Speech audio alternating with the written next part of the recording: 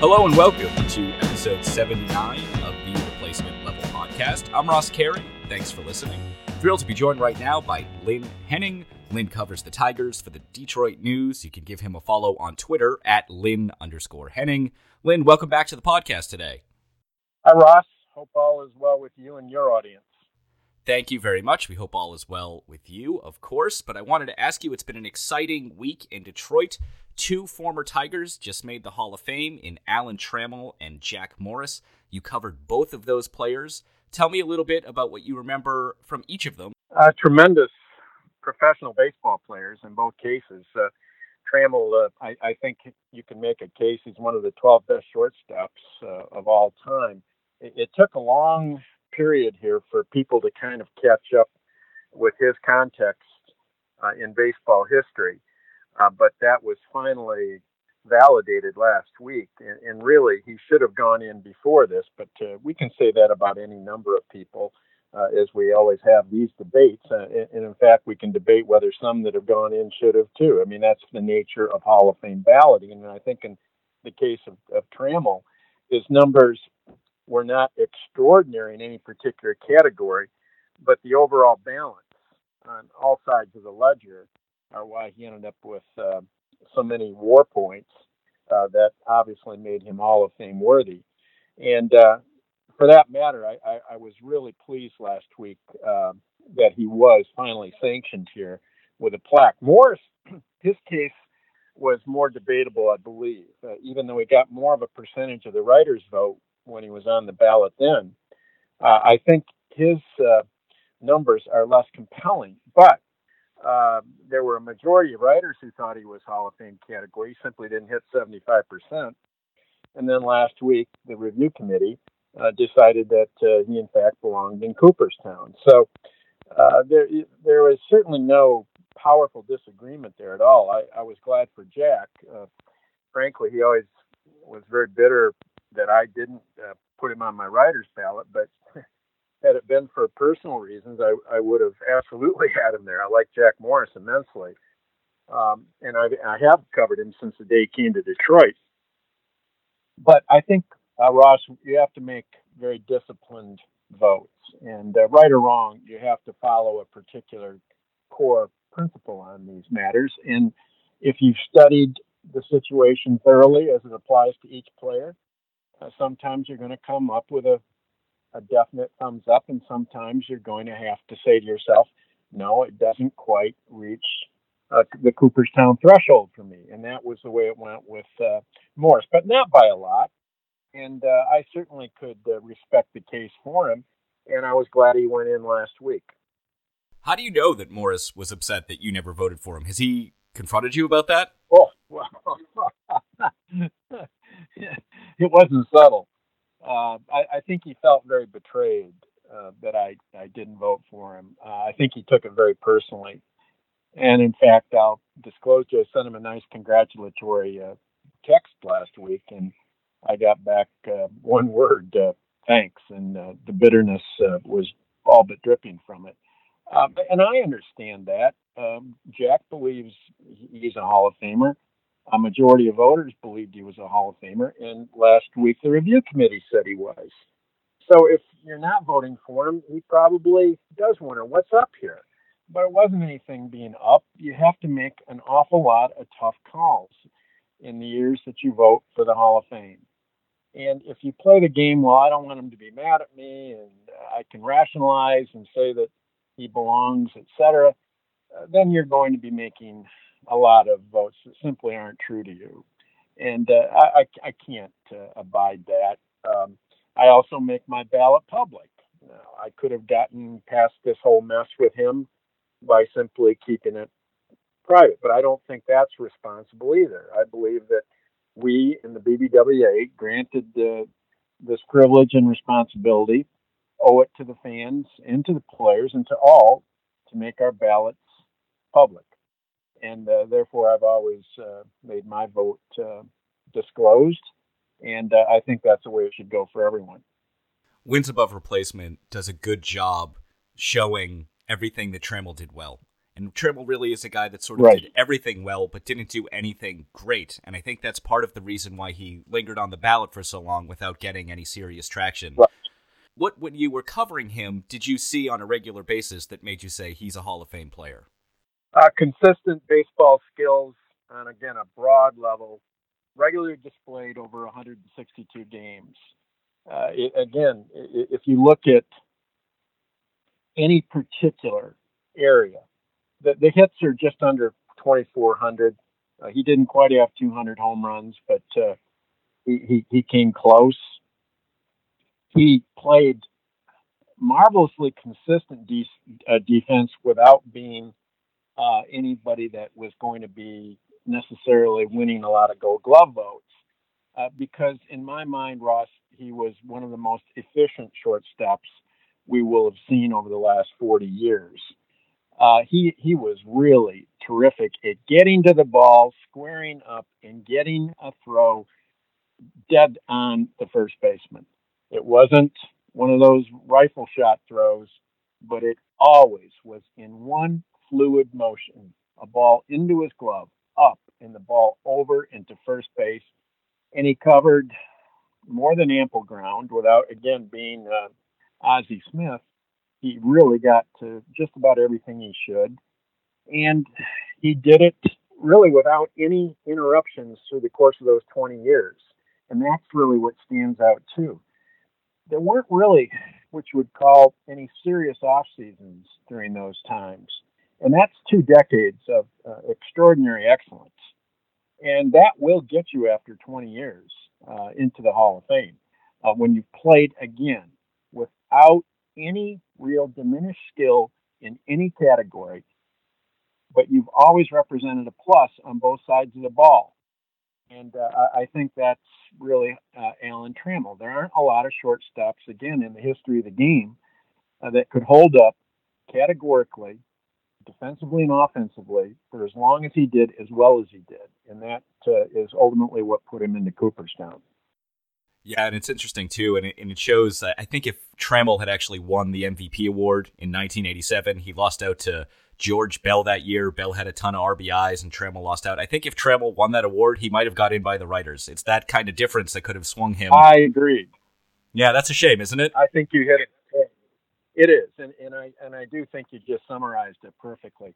That, you have to remember, 1987 was before, obviously, the internet, before we had MLB Network. We didn't have all games televised in any market, rather in the Detroit region for sure. In the Midwest, you didn't. I take that back. You did have the Cubs and so forth, some teams like that who were on all the time. But by and large, Ross, there wasn't stem to stern TV coverage back then, and that impacted an awful lot of what people were seeing on a national level. If you didn't make SportsCenter that particular period of time, you really were not being terribly well noticed unless people were looking at the box scores, and even that didn't tell you the whole story.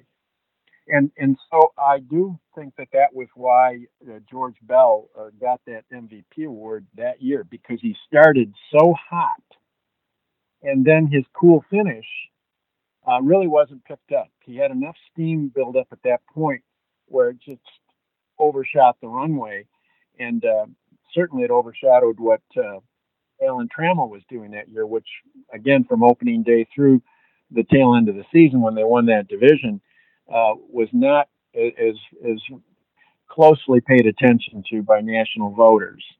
And that, to me, is the difference. Otherwise, he would have won that thing going away. There is no question. Had today's analysis been available then, Alan Trammell would have won that MVP by a good many votes over Bell. I want to ask you, of course, you can't really talk about Alan Trammell without talking about his longtime teammate, Lou Whitaker. Wins above replacement and many other advanced metrics also point to Whitaker as being deserving of enshrinement. He wasn't even on the ballot for consideration with the Veterans Committee. First, your reaction to that snub not even being on the ballot, but I'm curious if you've talked to him since this to get his reaction on his buddy Trammell going in. I haven't talked with Lou Whitaker. We have, and of course he's delighted. But that is an injustice that will be righted probably the next time the Modern Era Committee assembles. Because, Ross, all you have to do is look at his wins above replacement. He's up there in the high 70s, 244 home runs, I believe. His last 5 years, he was 800 plus OPS every single season. Now, this is ridiculous.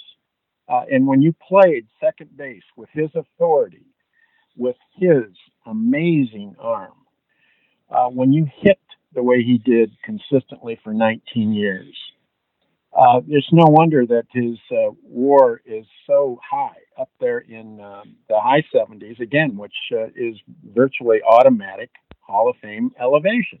And it should be. I don't think enough people have been aware of that. That's simple. And how the committee last week did not notice that is beyond me. I think now, though, that the pressure is building nationally because the numbers are so well crunched and understood now that it will be exceedingly difficult to the point of being discriminatory if he's not part of that group in 3 years, and if he doesn't, in fact, get his plaque. Because if you're going to make a case for any number of guys, including Alan Trammell, statistically, you cannot leave Lou Whitaker out of that mix. You simply cannot do it. Yeah, and it's interesting. A guy that Whitaker compares favorably to is Roberto Alomar. I think he's right in the same company as Craig Biggio, too. That whole cluster of second basemen, I don't see how those guys get in, but one is like tossed aside. And Whitaker actually fell off the ballot his first year on it. It's one of the great voting injustices of all time. It is, and that begs the question, how did it happen? I have my own theories on that.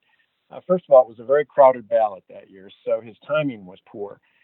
Secondly, I don't think anybody for a moment thought he was going to fall beneath 5%. I don't think anyone thought it through. They just assumed, Lou Whitaker's worthy of some discussion here. He'll get his 5%. And even if they gave it that much contemplation, I'd be surprised. But the next thing you know is everybody kind of got involved with other people. And he got, I think, 3.9 or something like that. And it was a bit stunning. It became more stunning when, again, thanks to sabermetrics and the internet and guys like Jay Jaffe and Keith Law and Dan Szymborski and people like that, Whitaker's numbers were flashed up there in the sky, and a lot of people were stunned. And what I can't figure out, Ross, is, again, why he was overlooked this time around. It invites other questions. Was he a high-profile guy who helped himself by being conversational and real cogent? And no, he was not. Kind of an aloof guy, kind of, as they said, they used to say on the team, lose world, his teammates, because he was just, again, a bit out of the mainstream, but not a bad person at all, never for a moment. He just had a different style, but it probably wasn't anything that was going to lend himself to having a whole lot of wild stories written about him. And that enabled, I think, extraordinary skills, again, to be somewhat diminished when people began reflecting on his career. But the numbers, again, are compelling and speak to the injustice of him not being there, unless we want to start pulling a whole lot of other folks out of Cooperstown saying, you don't belong. Whitaker belongs. And he will go in at some point because, again, to simply deny him entry when you play so many other people with inferior numbers with their plaque in that wing is really ridiculous and exceptional. And I don't think it's going to last all that long before a bit of justice is done there. Well, I certainly hope you're right about that. I want to ask you about the last time you came on the podcast was a few years ago. You came on at that point to talk about why you were giving up your Hall of Fame vote, and you did abstain from voting for a few years, but last year you returned to voting, and I'm curious what triggered that decision.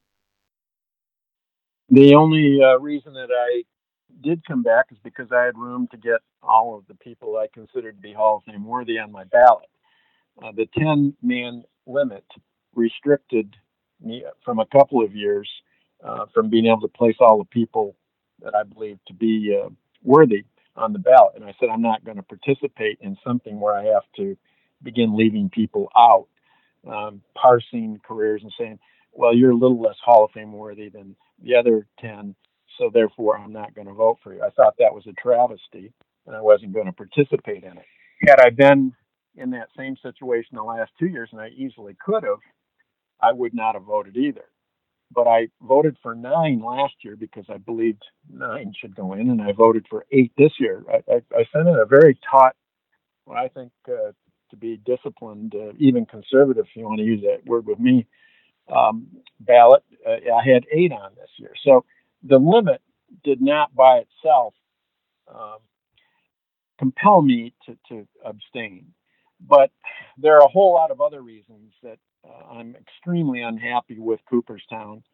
And I could have done what Jeff Passan did and simply said, I'm not participating because of the odious politics that have entered into the picture. And they have. And it gets down to the 10-man limit that they won't budge from, which is nonsense. It gets down to them restricting now ballot appearances to 10 years versus the 15 that we really needed to fully contemplate a lot of players with time.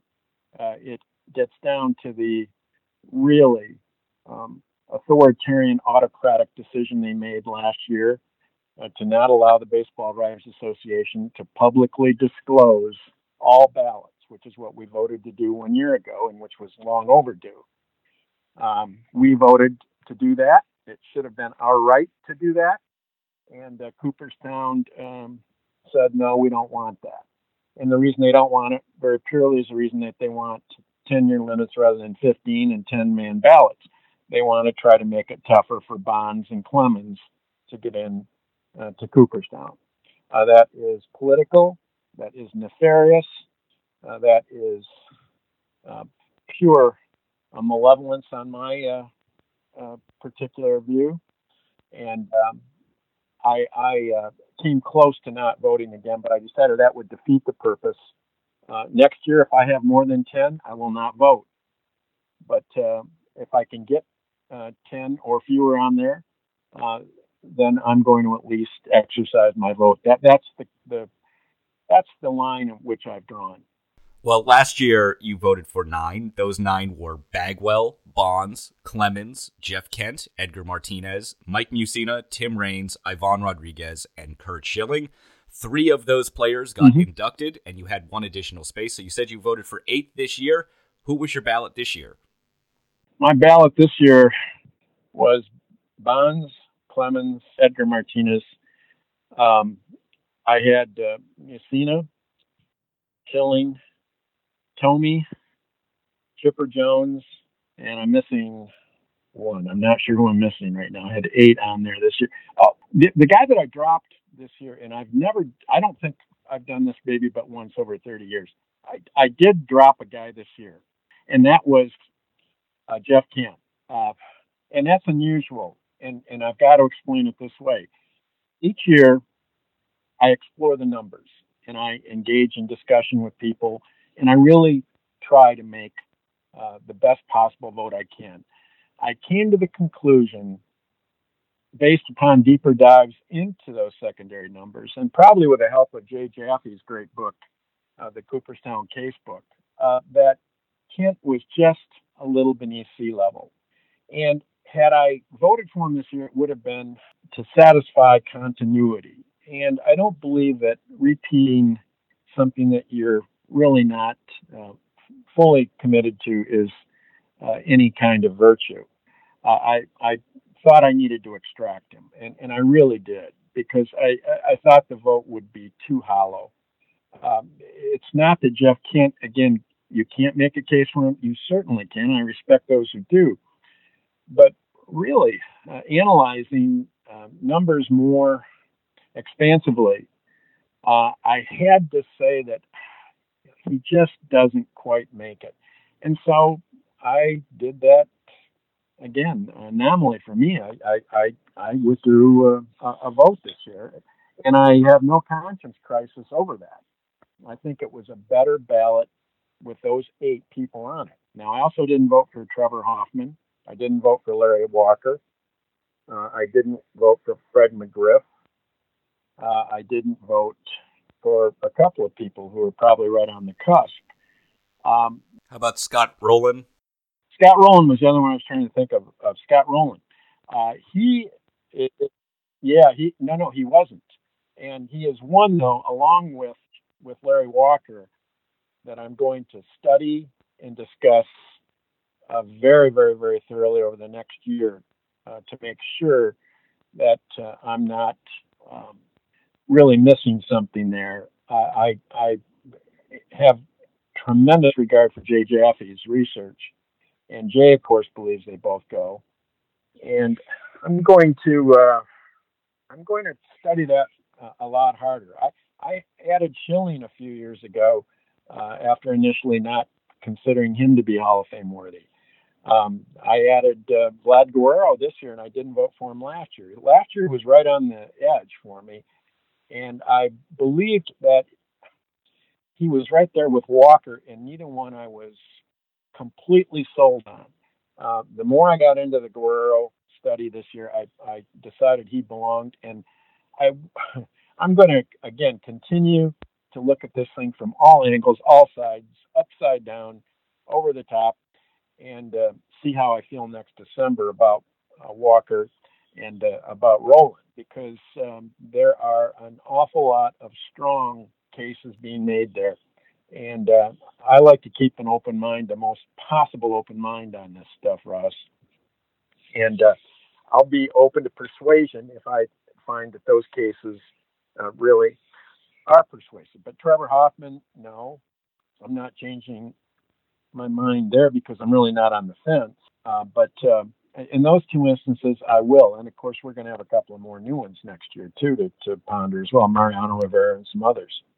That's right. Next year, you've got Mariano Rivera and Roy Halladay, who will in all likelihood take the spaces that Chipper Jones and Jim Thome are going to occupy for a lot of people. I expect Jones and Thome to get in right away this year, and I expect Rivera and Halladay to get in next year as well. But next year is also adding Todd Helton, Lance Berkman, and Andy Pettitte. So there are some, the crowded field is going to continue here next year as well. Yeah. At first blush, I expect Halladay and I expect, of course, Rivera's going to be on there. But that's what I like, though, Ross, about, again, devoting a full year of study to this. And I think it's necessary. I certainly enjoy the endeavor because I think Hall of Fame voters must constantly challenge, research, weigh, and do the best they can to make the most intelligent ballot possible. So you're 8 this year. It seems like it is Barry Bonds, Roger Clemens, Vlad Guerrero, Edgar Martinez, Curt Schilling, Mike Mussina, Chipper Jones, and Jim Thome. That is the 8. Yeah, I'm not sure who I left out on our first mention there, but those are the 8. Very good. I do want to move off the Hall of Fame for a little bit and ask you about the Tigers real quick. In addition to Morris and Trammell getting into the Hall of Fame this week, the Tigers also traded Ian Kinsler to the Angels. This is the third big trade that Al Avila has had to make during this rebuilding process. He, of course, traded Verlander to the Astros. He went on to help them win the World Series. He traded JD Martinez to the Diamondbacks, and he ended up leading the league in slugging percentage. And now he's traded Ian Kinsler here. The return on all of these guys seems to be a little light. I'm curious what you think. I was actually surprised how much he got back on the Verlander deal because the Astros took $40 million of the $56 million owed. And in this day and age, people just don't give prospects when they're taking on a lot of money or vice versa. But in that instance, it was what the Astros needed to do, and the Tigers held out, and wisely, because I think they got 3 real good prospects there. I think the return on JD, given surprisingly that there was no market for him outside of the Diamondback, was about as good as they could have gotten. They got 3 players, including a new third baseman, Candelario, that I think is going to be fairly decent. And they've got some potential help at second base and a utility infielder to go along with him. So given again, Ross, that the market was just dead, and all the subsequent deals proved that too. There just was no real market this past year for expensive people or for a lot of hitters or even pitchers. that I think he maxed out on those. Remember, too, he traded Justin Upton, and they were going to lose Justin Upton to the opt-out on his contract. And he got back a couple of people, one of whom might be a way back end kind of a starter reliever. But those deals were made. And then last week on Kinsler, he was in position, Al Avila was, to make a very good trade on Ian Kinsler, except that Kinsler had 3 of the 4 teams competing for him blocked on his no trade list. Well, that wiped out any leverage that the Tigers had, and so they took a couple of prospects, one of whom is an 18-year-old right-hander with some upside. But that was about as good as they were going to do. Now, why didn't they hang on to him? I don't think there would have been any benefit there, and it had nothing to do with the $11 million he's owed next year. That isn't that big of a price tag for a guy like Kinsler who can do what Kinsler can. But you try to get something from it, and again, with that right-handed pitcher, maybe that 4th outfielder they got, maybe they do get some representative value on that deal. But it wasn't going to do Kinsler any good either to sit in Detroit during a rebuilding year and lose 100 games. That's a waste, frankly, of his ability. He's better off helping a team that is in position to win. The Angels now are. And so it was good for him, too, almost a humanitarian gesture to get him to a contender. And in the process, get the Tigers a couple of chips and some payroll relief that helps them, but by itself was not the reason that deal was made. $11 million just isn't that big. They're way beneath the luxury tax now, so there wasn't any serious concern there. Miguel Cabrera is coming off his worst year as a professional hitter. He has been an elite hitter for the past decade, but really struggled last year. He was hurt, and he seemed to struggle even when he was playing and he was healthy. Do you expect a rebound from him, or at least a rebound better than he was last year, or is this just the start of a lengthy decline here? I think at his age, 34, he should be fine. And that is all a matter of getting his back healthy. They believed, to a man medically, that an off-season of rehabilitation would accomplish that with Cabrera's back and get his leverage back into his lower legs, provide that power that was noticeably absent last year, and get him back swinging through the ball. At his age, there's no real reason why that shouldn't happen. They didn't determine this thing to be anything that required surgery, and therefore, I think here, Ross, and I'm just reflecting back as we talk here that I missed one of those trades earlier. We can go back to that later. But I think that what they've got here with Cabrera is something that can be overcome. I would expect him to return to a reasonable level of performance and command next year, which for him is going to be pretty good. It's going to be a 850 to 950 OPS season.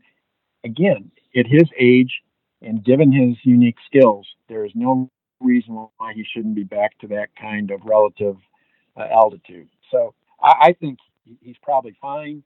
They can't really do anything except continue to digest that long contract that has almost $200 million left on it. And that was Mike Ilitch's choice to make him that kind of a monument to baseball in Detroit. So no real second guesses there, but at some point they'll probably be consuming quite a few of those dollars. But I don't think that point is even close to being reached. But, back to our trades, one thing we forgot about is they also traded Justin Wilson and Alex Avila to the Cubs and got some very good prospects out of that deal, including, I should have said then, the new third baseman, Candelario, as well as an exceptional young shortstop, Paredes. So given, again, to return to the trade subject for a moment here, Ross, I think they did a lot better than people probably realize. And in a couple of years, when these guys start hitting the big leagues, and the 3 they got from the Astros, the catchers, Rogers, they got Des Cameron, a center fielder, and they got a terrific young right-hander, Perez. I think on balance, I think Avila did an excellent job with those deals.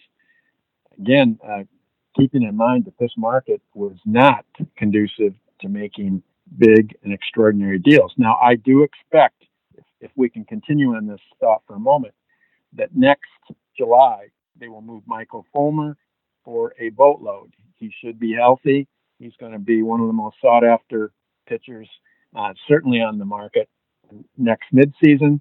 I think they can make roughly the kind of deal for him that the White Sox made for either Sale or for Quintana. It's going to be a high retail return, and that's what it should be, because Michael Fulmer is a potential Cy Young pitcher. And the Tigers will need to spin him, Ross, because, again, this rebuild is going to take an awful lot of players. And that's how you do it. You net as widely as you can, as many bodies as you can, and then you let that shake out and ideally provide for you the nucleus and core of a strong lineup and staff. But I think that's what you'll see happen. I suspect they will trade also Nick Castellanos. At midseason, he'll have a year and a half before free agency. He should hit very well in the first half. And it wouldn't shock me if they traded Shane Green, their closer to be, as well as even James McCann, the catcher. All of those guys will be in play, and I think it's going to make for an interesting July in Detroit, to say the least. Well, and the Astros and the Cubs are two teams that were bad for a while. They went through an intentional rebuild, and then they are the last two World Series winners, so that will soften the blow a little bit for Tigers fans. But are Tigers fans really ready for how bad this team is going to be over the next 3 years before they're in a position to get good again? They got a little spoiled because the heyday, even though it didn't win them a World Series, lasted nearly a decade. And so they've wanted this seamless transition from that club into the new club. But this is where their profligate spending got them earlier into a very bad situation, which was foreseen.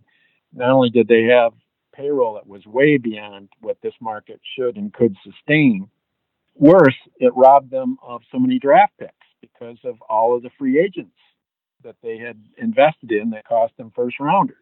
They lost 5 early draft picks from 12 through 16. And you're not going to do that and have a farm system that's going to be terribly exciting. On top of that, too, Russ, they traded whatever good prospects they had in so many of those deals as well, including the shortstop, Willy Adames, who's going to be quite a star in Tampa. So you can't have it both ways. I think if people come to realize that, they'll understand that, look, a 100-loss season is nothing that basically the Astros didn't accommodate for a couple of years. The Cubs went through, under Epstein, some gruesome years before they finally got good. It's the only path forward, which is why those who say, well, they need to hang on to Fulmer and have somebody to build around. No, you don't, because trotting him out there every 5 days for a bad and rebuilding team isn't going to get you anywhere but halfway through the rebuild. You're simply going to have him competing on a lot of bad to perhaps lukewarm teams, and that does, again, nobody any good. Better to spin him for the 3 or 4 prospects and enable you then to have a real thorough A to Z rebuild, and that's what they need in Detroit. You've been listening to Lynn Henning. Lynn covers the Tigers for the Detroit News. You can give him a follow on Twitter at Lynn_Henning. Lynn, thanks so much for returning to the podcast. Happy holidays to you and your family. And you too, Ross.